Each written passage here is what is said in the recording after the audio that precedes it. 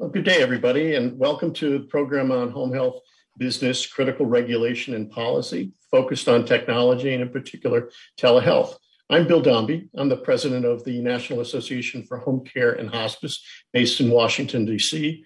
And we have a couple of really good experts with us today to talk about telehealth and where it sits in home health care, and hospice services. First, we have Carol Yarbrough. She is the Business Operations Manager for Telehealth Resources at the University of California in San Francisco. Welcome, Carol. And along with her, we have Dan Lowenstein. Dan is the Vice President for Policy at one of the largest home health agency, hospices, and home care companies in the country, the Visiting Nurse Service of New York. Thank you, Dan, also for joining us. Thank you. So today what we're going to do is explore a number of things, but we kind of need to set a bit of context first because our audience may have a varying degree of knowledge of what type of telehealth services are provided in the home care setting by home health agencies and hospices. So Carol, can you give us an idea of the nature and depth of telehealth services that are provided within a home health care and hospice type environment? Well, I'll go with the home health care first. Generally, the telehealth that can be provided can now be written into the plan of care for the service. It's not necessarily billed separately. And so as long as it's in the plan of care, the telehealth supervision and, check-ins can be done via telehealth at varying intervals. Now, in terms of, and the same goes with remote physiological monitoring for home health as well. And that's something people are very interested in lately. For hospice, telehealth is a great tool as long as you get added to the panel of doctors or panel of providers that can see that patient during the hospice time. Telehealth is very, it's a great tool. You see the patients in their home or wherever they're, residing at the time. And it provides a continuity of care for perhaps an oncologist who had been following them or someone else. So it's really beneficial. And as long as you get added or, included in that plan of care team, these services are reimbursable. Well, thanks, Carol. Dan, Visiting Nurse Service of New York, has it adopted telehealth as part of its clinical services to its patient population? We have adopted telehealth as part of that. We do use remote patient monitoring, and we do telehealth visits. There is we really started in earnest, or it really accelerated during the height of the pandemic in New York last year. We found it to be very beneficial, particularly when it came to preserving what was a very preserving the workforce and making sure that it was really targeted there, because we were having a tough time with the workforce, and we still are, and I know home care agencies around the country are. It was also very important to ensuring that people had access to care. This is a time, and this still exists, where you had a lot of concern with people entering the home and making sure that people still got their services while without the fear of infection was very important. And lastly, we found that it was very people liked it. Satisfaction was high for the use of telehealth. There are protocols. It's, we have protocols about what we do use it for and what we don't use it for. It had to be something that the patient was bought into. They had to be self-directing. There's a number of things that we put in place there, but overall, it's a very valuable tool. So from what I can tell, clinical services plus, as Carol mentioned, some of the administrative supportive services and supervising staff in the home care setting. Any feel for the degree to which telehealth has been widespread in its adoption by home health care or hospice providers of services? Carol? Well, generally in San Francisco,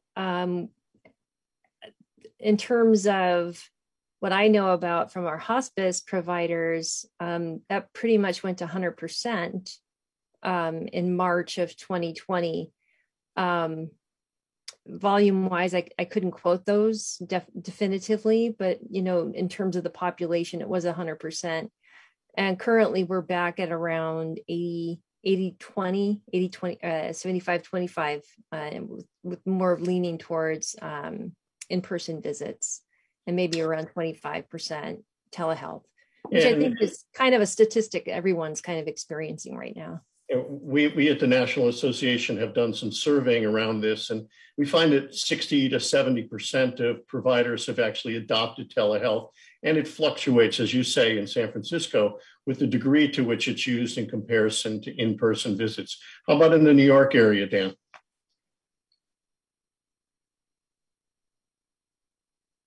Not sure if I have the data on that. I do know that one of the areas that really we're constrained by is the structure of the benefit, though.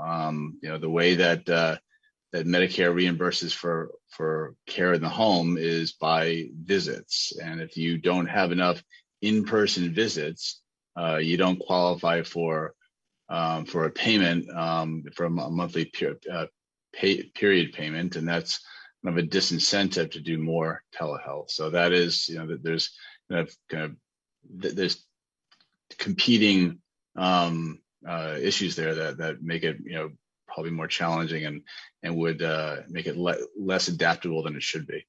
So Medicare is a bit antiquated the way it deals with home health in terms of then recognizing the cost and reimbursing for the service. Carol, how about Medicare Advantage in your area? Are they paying for telehealth services for that Medicare patient? Are you having experiences there? In generally, Medicare will cover everything or Medicare Advantage will cover everything that Medicare covers. So they tend to follow the same policies. They are allowed, however, to cover more services than CMS allows Medicare. So certainly if it's in the population's interest within that payment area or that coverage area, they will amend the policy to reflect what is going on currently with the PHE. They'll amend their policies to reflect, the better treatment for the greater good. I do think, however, though, in terms of what Dan was saying about however many visits, and then you have to intersperse those with the telehealth visits, and certainly I believe it's the RN supervision for these visits as well, or like the supervisor over, the RNs that go, a certain percentage can only be done via telehealth. So I think this has more to do with regulatory than payer incentives. So hopefully, with any kind of upcoming regulations that are being considered by Congress, that this could change. Yeah, you mentioned something very important, which is, Medicare Advantage plans have some flexibility. We have actually seen some plans pay for the telehealth virtual visits, not all of them, but it's within their discretion to decide on whether to pay for it. Unlike, as Dan said, traditional Medicare doesn't recognize it within its payment model, creating a bit of a roadblock to the delivery of those services. Dan, Medicaid home care is very big in the state of New York. Where does telehealth fit into Medicaid there? Well, first of all, and to pick up on what you and Carol were saying, yes, Medicare Advantage is more flexible in its payment and will allow more innovation in there. Medicaid, first of all, Medicaid is a smaller part. In New York, we are a managed care state when it comes to Medicaid. That means that it's essentially the managed care plans have limited flexibility in what they can do, and generally they have not been tied to a per visit type of in-person per visit arrangement. That's the majority of Medicaid is, so it's just like any other managed care plan. You'd have, in Medicaid managed care, it could be a MA plan by the same sponsor, could be a commercial plan by the same sponsor. So in that sense, it's been good. There's a smaller Medicaid a smaller Medicaid fee-for-service component. Just recently was updated to reflect kind of the cost of delivering care, which is a very good thing. And generally they are, I think they're getting there when it comes to the use of telehealth. Okay, and Caroline, California, where you operate, where does Medi-Cal, that's the name of their program there for Medicaid in the state, do they cover telehealth visits? Yeah, 100%. No matter where the patient is located or the beneficiary. In terms of home health, I have to admit to not being quite so up on the Medicaid requirements for that for this area. I did want to say though, in terms of managed care, we do have still some fee-for-service Medi-Cal, and by, I believe, 2022, they plan on going fully over to managed care. And there's been a lot of meetings and a lot of contract ROIs approaching that. So it'll be interesting to see what more services can be added once there are more capitated type plans managing the population. I'm sure more telehealth will come out of it. Let's shift a little bit to the value that telehealth may bring or not bring. Is it helping at all with staff shortages that we keep hearing are occurring with nurses, therapists, and home care aides? Is it a tool to be used for filling in that gap in terms of the staff needs that are there? Dan, how about that? Sure, I can take that. Yeah. It really is. I mean, it does not discount the need for in-person care, and particularly in some circumstances. And that is, I mean, there's, and we actually developed a set of services that, we believe, could be delivered via telehealth, and those that, really they could not. They needed, an in-person person to deliver. Virtual visits could include, pain management, medication management, safety instructions, hospital avoidance tactics, things where there's conversation there. But start of care admissions really, we believe, should happen in the home. I mean, the home is the place where, there's a reason for the home health benefit, and that it is the home is a special place. This is, and the nurse that is in the home will get a sense of that person's environment, any risks involved, that, you could try to emulate it via telehealth, but really, you get a stronger sense of that in the home. Now, you were asking about I think I went off topic a little bit there, but I think you did cover it, but specifically on staff shortages. New York and other places have fewer nurses than they need in all healthcare settings. Is this helping to address that? It does, and it can, and I think it has greater potential. And I want to talk about that particularly in hard to serve communities. There are a lot of communities that we're in. It's hard to find staff to go into certain communities, and that's unfortunate, but it's true. And oftentimes there's the issue of patient refusal. Patients don't want to have somebody in the home, and for whatever reason that might be, but they still need care. And I think that there's something there that would that helps to both provide the access of care that people need, and provide, as well as to provide, allow staff to, engage with the patient, even though they're not in the home. Now, that requires a use of technology that some folks don't have. I mean, there's a lot of education that could be, I think that we're a long way from that being a universal access concept, but it is something I think that's worth exploring. Now, I follow up on that just a little bit. Does telehealth at all fit in as a value to address issues of health equity? It can. If people have they need an internet connection, they need a device, could be their thanks to the PHE, it could be your home phone or computer. If you are assuming that everybody has that, that is one thing. Not everybody does, but it can help address issues of access that in both in rural and urban and suburban communities that that are hard to address by having somebody on the ground going into somebody's community and home. Carol, I remember when telehealth was kind of first introduced into home healthcare back in the 90s, maybe even in the 80s, but mostly my experience was then in the 90s. And it was cumbersome equipment.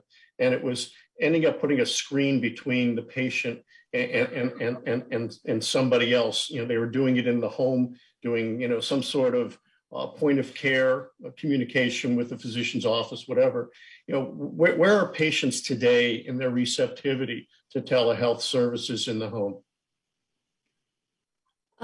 Certainly with devices that can be gotten more cheaply than, say, a very popular handheld phone, not to mention commercial devices. But, certainly something like a GrandPad or, like a more intuitive type of device has been really helpful in reaching, for instance, geriatric populations. And certainly, everyone does FaceTime with their families. We've been so spread apart due to, preferences in climate or jobs or what have you. The FaceTime really has become the norm and has been used, I believe, FaceTime or Skype during the PHE as an allowed non-HIPAA compliant device, but certainly allowed to allow people that can't afford encrypted video to be used for telehealth. But getting back to the devices geared towards healthcare encounters or simple, I want to talk to my daughter, or I want to talk to my grandson or my nephew. People are very receptive of the devices. And certainly I've talked to a couple of innovators, students who want to develop things for smart TVs and have that kind of thing be integrated. I don't know if I'd want my PHI being broadcast over a smart TV, but because I think they're watching what we're watching. But certainly people just, they love it. They do love it. So let's talk about, what's in the way of taking advantage of this, innovative technologies in telehealth, because obviously it sounds to me like it's a positive advance that we've seen over some recent times, bringing a variety of values and stakeholders pretty much across the board, get some value out of it. What are the barriers that we see up there? And Dan, you specialize in policy issues, as that vice president for policy for VNSNY. What are the policy roadblocks that are there? Well, we saw some interesting things happen during the public health emergency with the, waivers on that really expanded the use of telehealth in doctors' offices, with behavioral health. There were lots of restrictions were eased, and that was we are hoping and seeing that some of that could be made permanent. We hope it is. The one thing that was not really addressed, well, there might have been other things, but one thing that really wasn't addressed was in the home health benefit. That while there's doctors are allowed to do telehealth and nurse practitioners and behavioral health providers and hospice, the home care was really kind of like left out of the equation. And you would think that given how important care in the home was, and the issues of staffing and preventing infection, that there would be a little bit more attention paid there. And we're hopeful.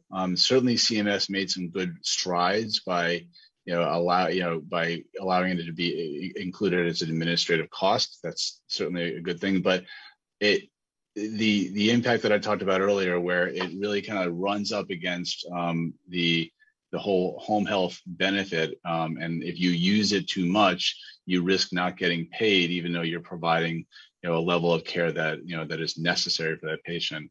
We're hoping that, and I know that there's legislation to do this, the HEAT Act, which would hopefully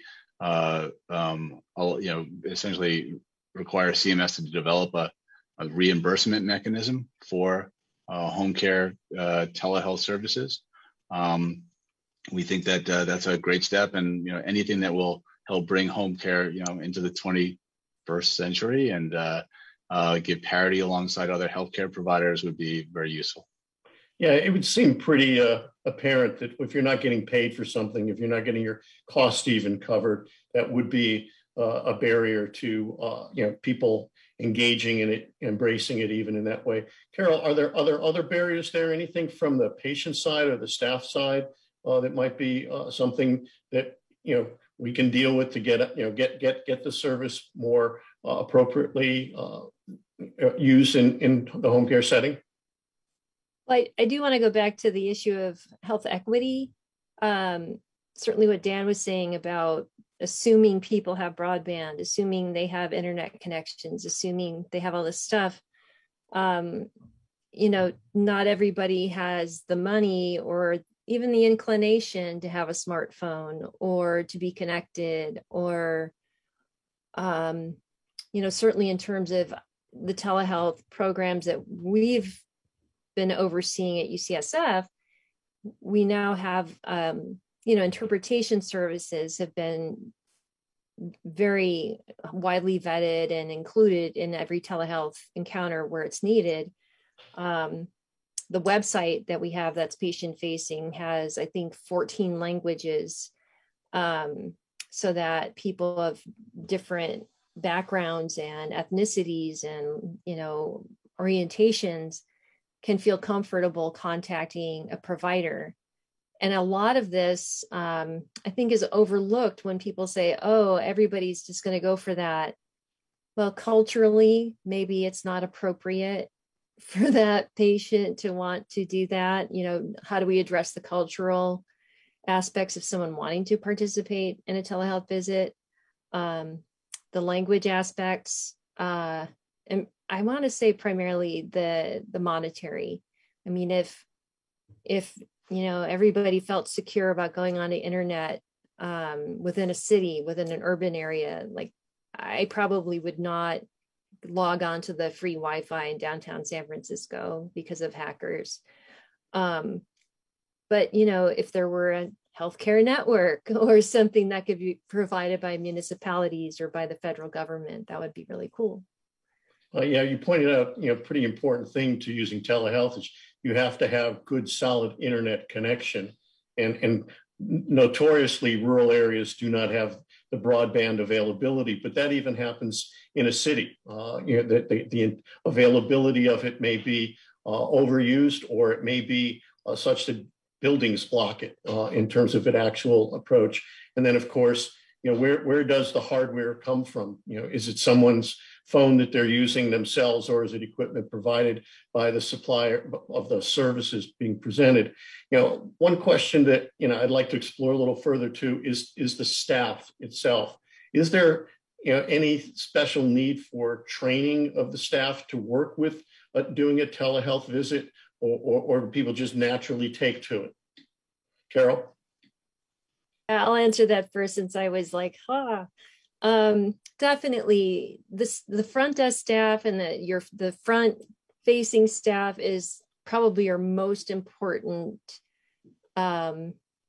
entity, or a most important asset that you want to train and make comfortable, because their level of comfort is going to transfer to the patient. And so, from the bottom up, everyone talks about the MDs or the NPs or the PAs. But really, it's that person that's calling the patient and saying, hey, we want you to do a video visit, and this is how you log on, and do you have this equipment, and do you not? Their level of ease in speaking the language of how to do this and guiding patients through it really is essential. So training is a big deal. Yeah. Well, I always think of telehealth as a tool rather than a service. And, invariably my mind then goes to the workshop down in the basement of my house here, where I do woodworking. I don't have great skill, but I'll build furniture and I'll build other kinds of things. But I've got all these great tools, but I don't think I have the tool talent to really make full use of those kinds of tools. and I can see telehealth in a similar capacity. So we likely see as more and more adoption and use and payment for the telehealth that we're going to need to have some specialty training for the staff that are utilizing the services. Now, Dan, I want to segue over to you. You mentioned something called the HEAT Act, when talking about some of the barriers of reimbursement. What is the attitude you see in Congress now towards telehealth? Is it favorable? Is it cautious or unfavorable? I think it has to be taken into the larger context of how are we caring for vulnerable individuals, given the pandemic, given the population, in a population that's aging and getting more frail, and we have a real crisis. I mean, there's no way to around it, and I think Congress is starting to wake up to the fact that we need to put money into home-based services. That's what it's called the Better Care, Better Jobs Act is intended to do. Put a lot of money into ensuring that people have access to care in the home, and that we have a workforce that's adequately compensated to provide that care. That's one step.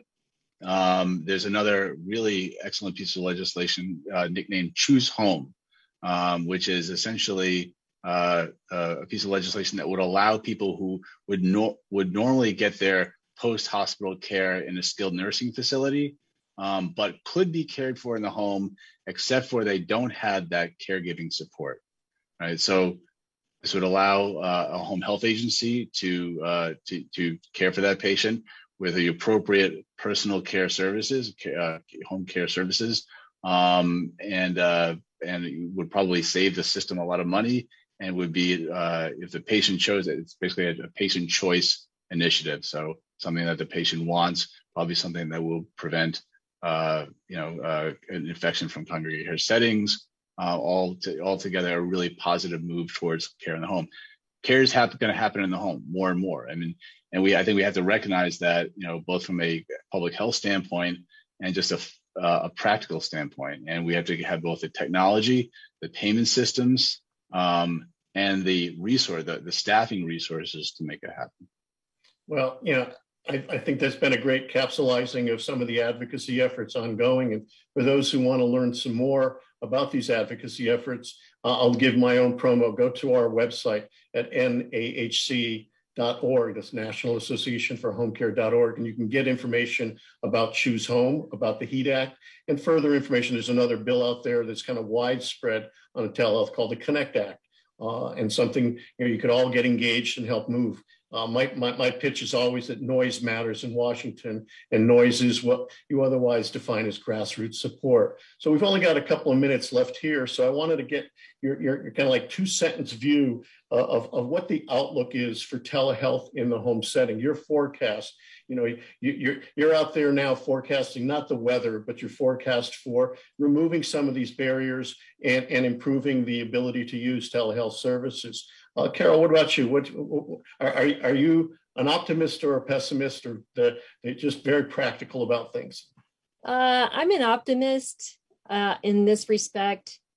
I am stealing a line from a presentation I saw approximately a month ago, where the presenter said, we need to approach this as caregivers and policymakers in light of the most important customers, ourselves, because one day we're going to need that home health care, and we're going to need those opportunities that maybe aren't important to us right now, but in terms of things like aging in place and moving more towards home-based care, which it seems like things are going.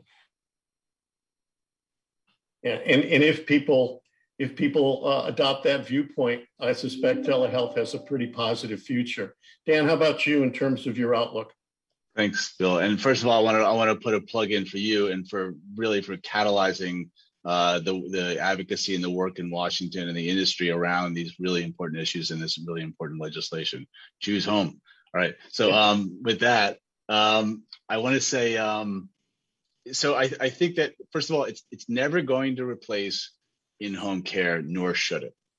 But we have to be, I think, practical and realistic that growing population, shortage of workforce to serve them. So the use of those human resources at the highest and best use is critical, and that is going to necessitate a more a progressive and functional telehealth policy and payment system. It just has to. Well, thank you, Dan, and I want to thank you both. We've reached the end of our time here, and hopefully the audience walks away much more knowing than they were when they started. So I want to thank Dan Lowenstein from the Visiting Nurse Service of New York and Carol Yarbrough from the University of California in San Francisco. And thank you for your time listening to us today. Take care now. Thank you.